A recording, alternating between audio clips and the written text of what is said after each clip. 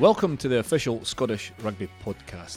Join us as we look back at all the best moments of 2022. We could maybe ask somebody the question no better than us, Rachel. Matt Fagerson's joined us, so we can ask him. Matt, good evening. How are we? You all well? Great. How are you guys? I'm great. We're good. Thanks. We're just saying that. Very well, thank congratulations at the weekend. Amazing result. Amazing, brave individual result, performance and team performance in terms of the bravery and the attitude, and then getting the key moments right. But we feel there's still more to come. We feel there's like a bigger performance in there. Would that be fair to say? Yeah, absolutely. I think like we looked at the review clips this morning. I think guys have gone through their individual games, and I think, yeah, the crazy thing is like we beat an England side at home, as you said, in the Six Nations, and yeah, we didn't really fire a shot. I mean, apart from our four-man line-out that Ben White went over to score, I think like there was so much more, and there was opportunities we didn't actually take. So yeah, that's an exciting thing from our point of view, but also a bit frustrating, which is weird to say after a Calcutta Cup win. And how's the body? It was a physical old encounter, wasn't it? This is what we're not giving any secrets away, but we're talking on Monday, so it is still fresh after the game at the weekend. Is the body in one piece?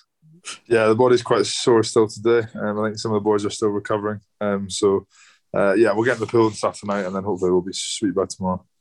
Do you find after a game like that, obviously defensively, the number of tackles, particularly in the first half, was through the roof? Do you find your body takes that bit longer after a game where it's maybe been slightly more defensive than attacking, takes that bit longer to recover? Yeah, 100%. Like you'll know yourself, Rachel. It's crazy. Like it's not actually my shoulders that get sore; it's like my back and my traps and every other little thing around it. Yeah. But yeah, 100%. When you have a bigger defensive display from the boys, you definitely come in feeling a bit sore come Monday. And will that influence what you can do this week in training? I mean, obviously, it's not unusual, isn't it? I mean, we've all been involved in Six Nations, and the intensity of the game and the back-to-back nature of the games that come. So the S&C and the coaches will prepare for it. But does it influence how much you can do earlier in the week? Yeah, I think a few boys looked after themselves today, and I think the physios are pretty good at that. But yeah, like we're all professionals, so I think even though it is a huge test the weekend, you do your recovery right the day after the game, and you do it all right today. Today was more of a low key clarity day, sort of gearing up into the Wales week, and then tomorrow is probably our biggest day, our biggest contact day. So I think if guys still aren't really right for then they'll probably be off contact until come Thursday. So yeah, they get looked after quite well. So in terms of, I know you'll not want to blow your own trumpet here, but in terms of on a personal level, obviously winning a Calcutta Cup in a packed at Murrayfield, getting man of the match, where does that sit in your kind of rugby life in terms of achievements? Yeah, it was pretty cool. I think, I didn't really think about it. I didn't even realise till after the game, and the media guy came over and sort of said, "Can you come to the media?" And I was a bit like, "No, I want to sort of celebrate with the boys." And he was like, "Matt, you got man of the match." And I was like, "Oh, wow, right, okay." Yeah, to be honest, I think any number of boys could have got it. Like Darcy was class, Hoggy was brilliant, Finn was even better, Hamish was superb as usual, So I think it was just a huge team effort, and I think, I was just lucky to get on the end of a man of the match. But yeah, no, it was an awesome game to be a part of, and it was probably one of my favourite games in a Scotland jersey.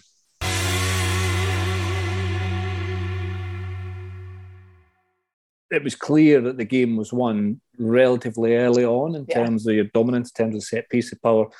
But what really struck me above all else was nobody jumped out of the system. Nobody tried to be a hero. Nobody tried to take the opportunity against a team that you were dominating to play selfishly. Yeah. How proud of all that are you as the captain, obviously, and Lana as well? That's a disciplined team performance. Was that part of the focus, or was it that was the only focus? Or was it? That was the only focus. And that's I said after the game how proud I was of us as a team, because we knew if we got us right, we would win the game. Didn't know what we were necessarily going to be faced with, because we didn't know a huge amount about Colombia, but we're showing them as much respect as we would do any team we play. But the one thing that we did not stop talking about since the second we came into camp to minute one of that test was that we do not go away from systems just because we're faced with a slightly less structured defence or attack or whatever it is. We stick to our systems and we stick to us. And I think the way we did it from literally, I said it after the game, minute 1 to minute 80, although like it wasn't the toughest opposition we've ever played, it was the most clinical performance we've ever had in terms of there was so few unforced errors. There was some really impressive tries where we didn't try and go too early. We built the phases and we kind of earned the right to go wide and things like that. So no, I was so proud of the girls and like just sticking to task and keeping that focus like we'd said all week. Do you reiterate that on the field, Lana, or was the focus just so much on that it just became natural? Or are you saying at a time, listen, we're 2 or 3 tries up early, we're playing well, stick to the systems, keep on it? Or is it just ingrained? Was that a conscious effort throughout the game, not just before the game as well? For like the leadership group anyway, I think it's ingrained in us now that's how we want to play the game, is by sticking to our processes and what we're good at, no matter who the opposition are. But I think for me, it's set piece wise, I was just reiterating the same message every time we went to a scrum, every time we went to a line out. Me and Emma Wassel were just reiterating the same message, just focusing on us and yeah, like I think it just becomes second nature to repeat those messages out to the whole team. Well, that's a challenge. Yeah, it is it is a challenge, and it's. I think I don't know what you guys were saying previously, but I think first things first is that the challenge has got to stick to continue to stick to the systems that we had in place on Friday. I think for me as a coach looking into that, I think the most pleasing thing was that following the discussions that we'd had all week, following the discussions that we'd had previously, was all about how professional we could be. And there's no reason why we can't stick to that professionalism going into England. Look, it's going to be tougher, there's no doubt about it. But I think where we've come from, I think we've won 5 out of the last 6 games, and you go into any Six Nations game on the back of those wins. You actually take a little bit of momentum with you, and look, we all know that the game is based on momentum. Whether it's the game that you're playing in or whether you're going into that game with momentum, I think we're all in a good place. I think that, look, I've seen England. I've watched them closely. I've seen them again today. I watched them again yesterday. I think the most important thing is winning your own ball, looking after your own ball, and making sure your systems are in place defensively. So, look, it's a massive challenge, but it's a challenge that we cannot wait for. It's something that I think Rachel and I and Lana probably all said it straight after the game on Friday night, was bring it on. It's the next chapter. It's the next step now. So let's go for it.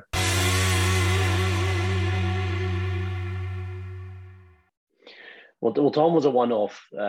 He's one-off as a rugby player and a person.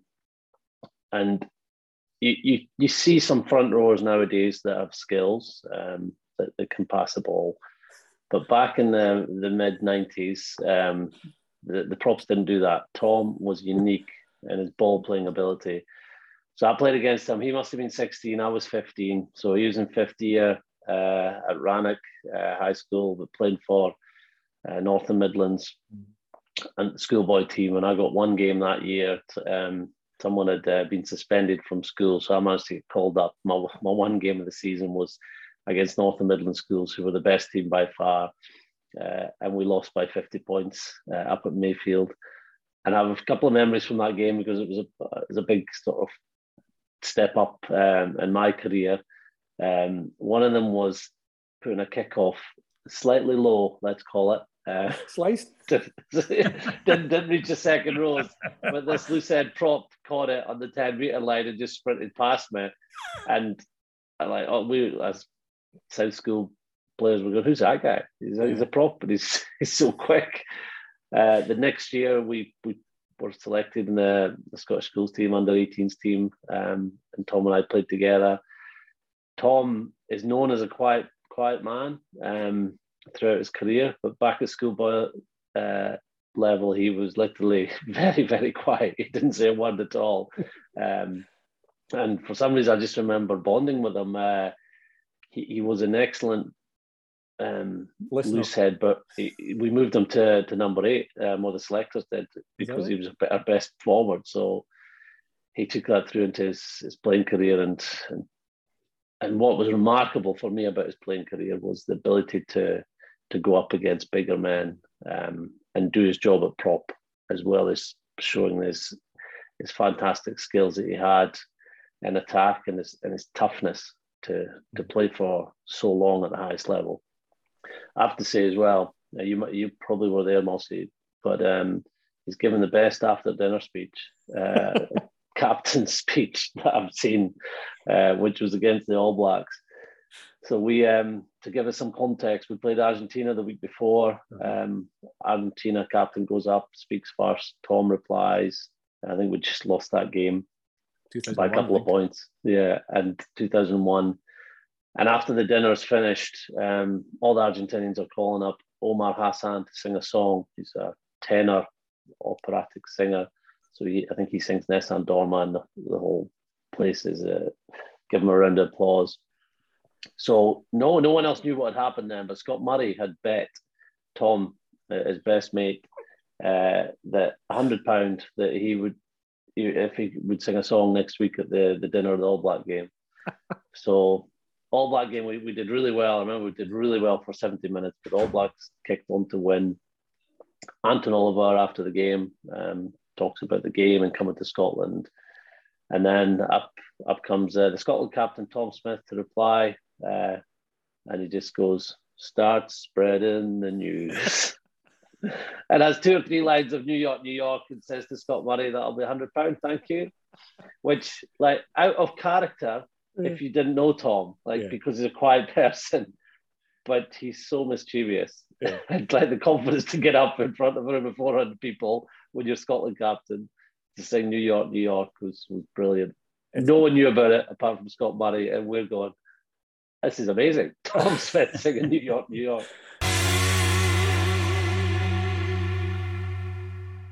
Yeah. I went to try and get into Scotland in their 18s and didn't get in, which is like it's quite funny because obviously I was the same. Yeah. It's one of those ones. That's what I always say to young guys when they say like, "Oh, give me one bit of advice." Just never give up on it. Like it's quite easy to get a bit disheartened, like because especially in rugby, it's one of those things that you might not make it until you hear stories of people making it at 24, 25, and so if you've not made an age grade squad at under 16s, under 18s, I'll just always stick in and believe in yourselves. And I get asked that question a lot, and obviously you've been there, I've been there, and I think. It happens all through the career as well, everyone's had isn't it? some sort of setback at some point. So. Yeah, it happens all through the career, but that first rejection, if you can call it that, is the hardest one. But that's the one I think everybody has to get over. When you get over that, you realise actually there is a life after. You can get back in or force your way in. I know we're jumping back and forward a little bit, but it was 2011. That was my final year actually. Well, 2012 I retired, but 2011 my final year, really full year. And I remember you coming to the Edinburgh system. Was it the Sevens you signed with first? But you trained with us at Edinburgh. So back then we did like elite development program. So I was actually it was a split contract. So it was Sevens and 15s. So when you weren't on the Sevens tour, you'd go and train with Edinburgh and stuff like that. What were your memories of training with us for the first time? It's funny because. Like almost half my coaching staff now, I've all played with them, and it scares the life out of me. We've got Robbo, Stevie Laurie, and Mike Blair, and I played with all of them. And one of my first memories, I tell Stevie, so I've got 2. One of my first memory with Stevie is in a touch game. I handed him off, like 19 years old, came in, handed him off, and I thought like it wasn't like a proper touch, so I was fine. Ran through, scored the try. Stevie chased me back all the way and said, "Do that again, you little." And they'll knock you out. So and I'm 19 years old. I never did it again. I was too scared. You should have. and then I remember Mike. I don't tell him this now, but I told him when he's in the Scotland program. I remember we were all. I think I was 24th man travelling to like Connacht or something, and we just had like a toughest training session. We were talking like training. I was sort of on like a young boy on the outskirts overhearing a conversation, and Mike goes like, "Bloody hell, training's crap, isn't it? Like I love the games, but training is great." And I heard it, I was like. How does this guy not like training? When you're young, you're like, training with these is the best thing in the world. And as I've got a bit older, you can appreciate that. You can appreciate it a bit more.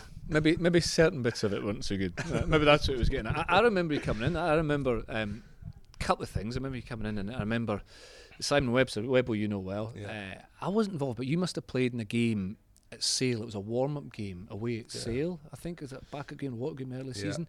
I think Webber must have played. I don't know if it was maybe around the 2011 World Cup time. Was it? You boys were away. We were away, and I remember coming back, and Webber was a good mate of ours. I was like, oh, what dentist, struggled up against it. He says, but there was this kid that came on. He said he was stick thin, and I was a bit worried about him, but he just came on and started thumping people, and it was you. So it was just like kind of obviously filled out about since then. But it was, I need to keep an eye on this lad. So we kind of knew, and it's a funny how that kind of senior player thing, and you'll maybe do it now as a senior player yourself. You kind of check out the youngsters coming up. So you had this instant kind of reputation as being a real tough egg, a real good one, a good one to watch. And I can vouch for that, because I remember, I don't know if it was the only time we played together, but I remember being away in Ulster during the Six Nations of 2012, I think, and it was there was a few missing. Let's say that way, and Ulster were flying Ruan Pina at the time, and Johan Muller, all the kind of the big physical Ulster guys. And I remember we were up against it, and maybe going into the second half, I think it was maybe Roddy Grant that went off, perhaps, and Roddy went off and his cap went off, and I thought, I was feeling sorry for myself. I thought, here we go. And then I looked at the touch, and it was you and Robert McAlpine coming on. Now, Rob McAlpine was a big second row. He was slightly lighter weight at that point as well, and I thought, oh, poor souls, here they come. And within a moment, you'd come on, stripped the ball off somebody, bounced somebody else off, and took off up the field. I thought,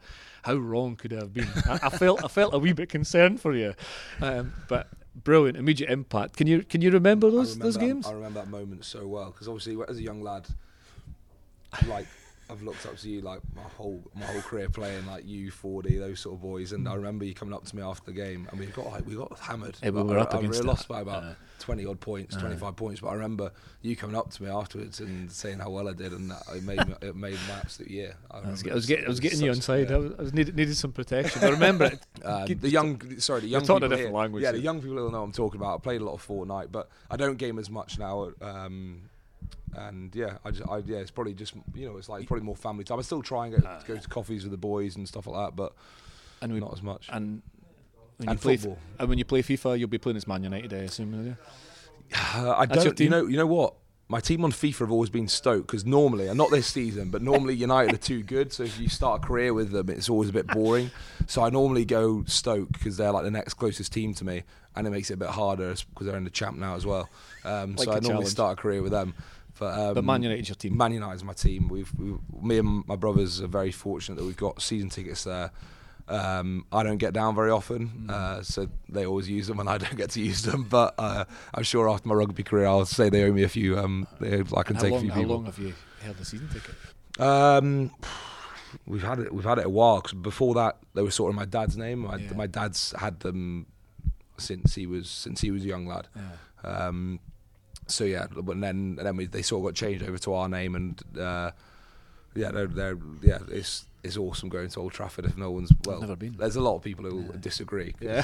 There'll be Liverpool fans or whatever, and but going to Old Trafford's great, and it's always a special day out going with your family as well. And when you go now, all right, when you get the opportunity to go now as a professional, as an international sports, is it a release, or do you watch it just for pure thrill and enjoyment, or do you feel as if they're doing what I do in a similar way? Do you watch the game differently, or is it just pure fanatic? It is a massive release, and I also understand when it sometimes helps me understand how fans feel about rugby, because sometimes sometimes you get a lot of like social media people who will slag you off on stuff like that, and it does help me feel, because sometimes I just don't agree with the social media slagging, but sometimes don't get me wrong, I'll have a drink with my brother after the game and be like, God, that guy, I'm not going to name any names, but God, he was crap tonight.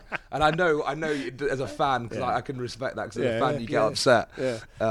But when I go there, I just obviously respect what they do, and for them they get 70,000 every week, and it's like playing a Scotland game every week, isn't it? It's amazing atmosphere there.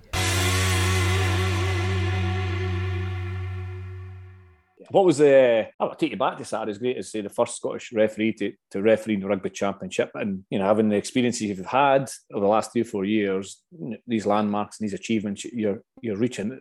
I suppose my mind goes to the comparison between Six Nations rugby and Rugby Championship rugby. The game's becoming more global, of course it is, and you'll know a lot of the players and have refereed a lot of the players as individuals anyway. But did it seem different, the Rugby Championship, to the Six Nations in any way? Yeah, I guess I think Rugby Championship and Six Nations is probably just like a different brand, different style of rugby. I think just because I think I got asked a question last week just around referee style. Does it change between North and Southern Hemisphere? And I said not really. It's normally just the style that the brand of rugby that you're refereeing is slightly different. So refs have to make a slight adjustment rather than any differences in refereeing interpretation. But no, it was a great experience, especially over in Argentina, a place probably not as familiar for us to come over to and referee.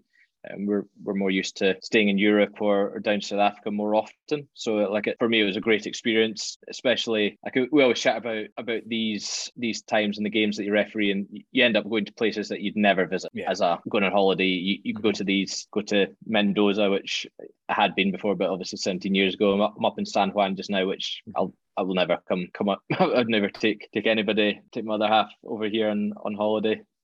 So it's I love it. I love it. It's just such different culture. The people over here are so friendly, so nice. We're made to feel so welcome over here. So it's like I find it great. Any wacky ideas? Yes. Yes. No wacky ideas. But it's been refreshing to work with Frank, because it's not often you get an S&C coach who looks at times to put rugby first. Yeah. They're obviously looking after themselves, but at the end of the day, we're here to win games. And some of the stuff we've managed to put together and train, I think, will pay off come the next two tests in the World Cup. The girls are they've worked extremely hard. They loved it. But we want to be a confrontational side. Yeah. That's what we want to be, and that for me it's a big difference. It's one of the big differences we've made in defence around our double tackles and looking to be as confrontational as we can. If we can continue with that work and that conditioning around that element, it's going to be good for us. I'm just laughing at it. You're smirking. There's some wacky ideas you're desperate to tell us about. We've been. Come on. Frank's going to kill me. Rachel's there's one exercise which has not gone down well, where we essentially ballroom dance with a tackle bag. And it's really... It's ballroom dance with a tackle bag. Essentially, it's about closing the shoulder in defence. Only 2 people in the team. 2 people, that's an absolute lie.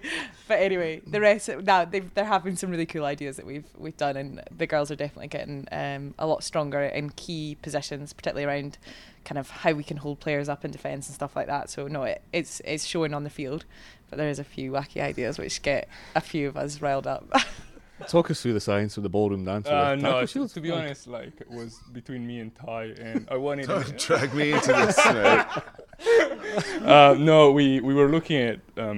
I think the conversation started after we attended a workshop that the men's team organized with Lecky and Stu Yule and Steve Tandy, and they shared some very cool ideas. So me and Ty was like, yeah, let's try to do something similar, but that applies to our environment, to our team, and our philosophy. We just didn't want to copy. And pace pretty much, and one of the goal was try to work a little bit on rotation, closing the shoulder. So we started with I guess a basic drill in the first block, and then we wanted to progress it. And so I went to Ty and I was like, "What do you think about this?" We're like, "Yeah, sweet, let's do it." But now the girls are just complaining with that. I'll talk about what you feel in the moment. I mean, at home, how we're feeling in the moment is very different. You maintained your composure unbelievably well at Gaffney's second. I mean, what was it? The 79th minute. 78:15, I think it was. Good start. Yeah, the stats are still in there. She's done her prep. That was a really, really big moment in what was a very dramatic finish. A game that literally went down to the last kick. But you maintained your composure, I have to say.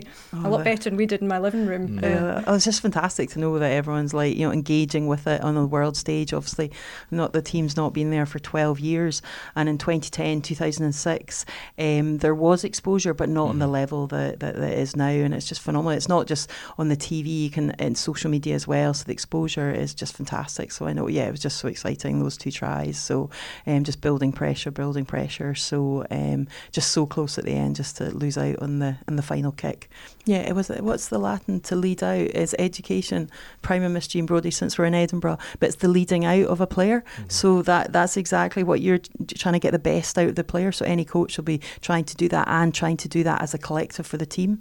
So it's the leading out. So once the whistle goes, it's over to the team. So it's developing. One time I remember we used to do this horrible S&C conditioning session. Oh, it was just like awful. And everyone used to psych themselves up for it. But one day the coach wasn't there. And everyone was like, do we do it? Yeah. And so there's and it was just really interesting. We went, we're doing it, aren't we? Uh-huh. And he was just and we still did it to that same intensity. And I was just like, he'd done his job. You know what I mean? That's how you do a session. So hats off to him.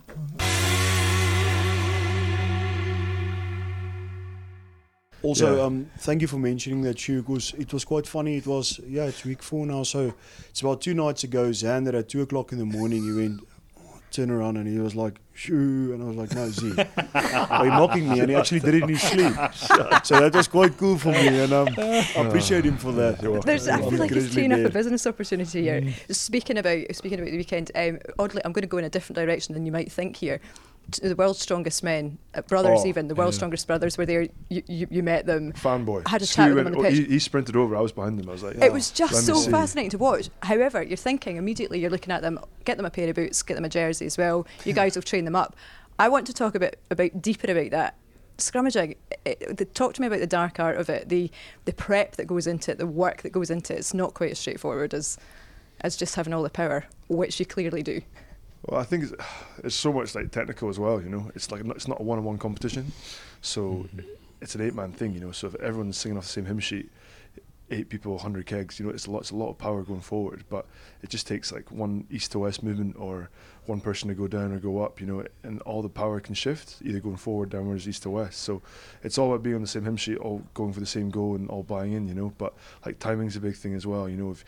If the front row would get a great hit, the back 5 don't catch up, which usually happens. I always blame the back 5. And then of course when it's synchronized, it's like, oh wow, like great shot, you know. But then some teams come with a big lean, some teams come with a small lean, so there is like a real technical element to it, but it's a mindset thing as well. And our deepest condolences go to Cathy, to Hamish, Angus and Ben too, to all of Doddie's family and close friends. And I think the thing with Doddie Weir is that you never forget that moment. If you were privileged enough to have met him, you will never forget that moment when you did first meet him. Jim, take us back to that time for you when you first met Doddie. Well, actually, it's a long time ago, and I can't even remember it. But I see clips on TV and hear people speaking. And he came to us at Melrose when he was about 18, and about the same time, I had joined the club to help coaching. I was headmaster at Hoyk at the time, and I wasn't supposed to be doing any coaching. That was the deal I'd made with the region. So I thought club coaching wasn't too bad as time off for international coaching. So I 1989 or 88, something like that, and Chris may not believe this, but Melrose and Scotland have always had the same problem, or what did when I was playing and then coaching. We never could get big enough forwards to compete with the opposition. I think this is still true with Scotland, but we have produced some huge fellas like Doddie, and so we always struggled against teams like Gala and Hoyk at the club level, and England, of course, and South Africa, and these teams, the All Blacks and so on, at the international level. So when it didn't strike me straight away, it struck me later. Here was a man 6'7", or a boy 6'7", thin as a gazelle, and athletic. And I worked it out that what we could do with him was what other teams had done to us. You know, he could win line-up ball, he could prevent the opposition winning line-up ball, and he could run and pass and so on. So it was a blessing that when Doddie came down from Corto Ferry in his car towards Gala, I know what's coming. He took a left fork towards Melrose, a bit, you know, the eureka moment for him when he came through Langley, you know, to Melrose, and so that's where the story begins, and that's it goes on from there. But to be quite honest, I was not involved with Doddie all the time, because I wasn't involved with Scotland when he was involved with Scotland until maybe the end of the World Cup '91. I stopped then, and then in '97 with the Lions, and then later when I got involved again. So, but at Melrose, I was involved quite a lot, and with them from about 88 on to 94 or something like that. That's all from us for 2022. Thank you for joining us for yet another year. From everyone here at Scottish Rugby, we wish you a very happy new year.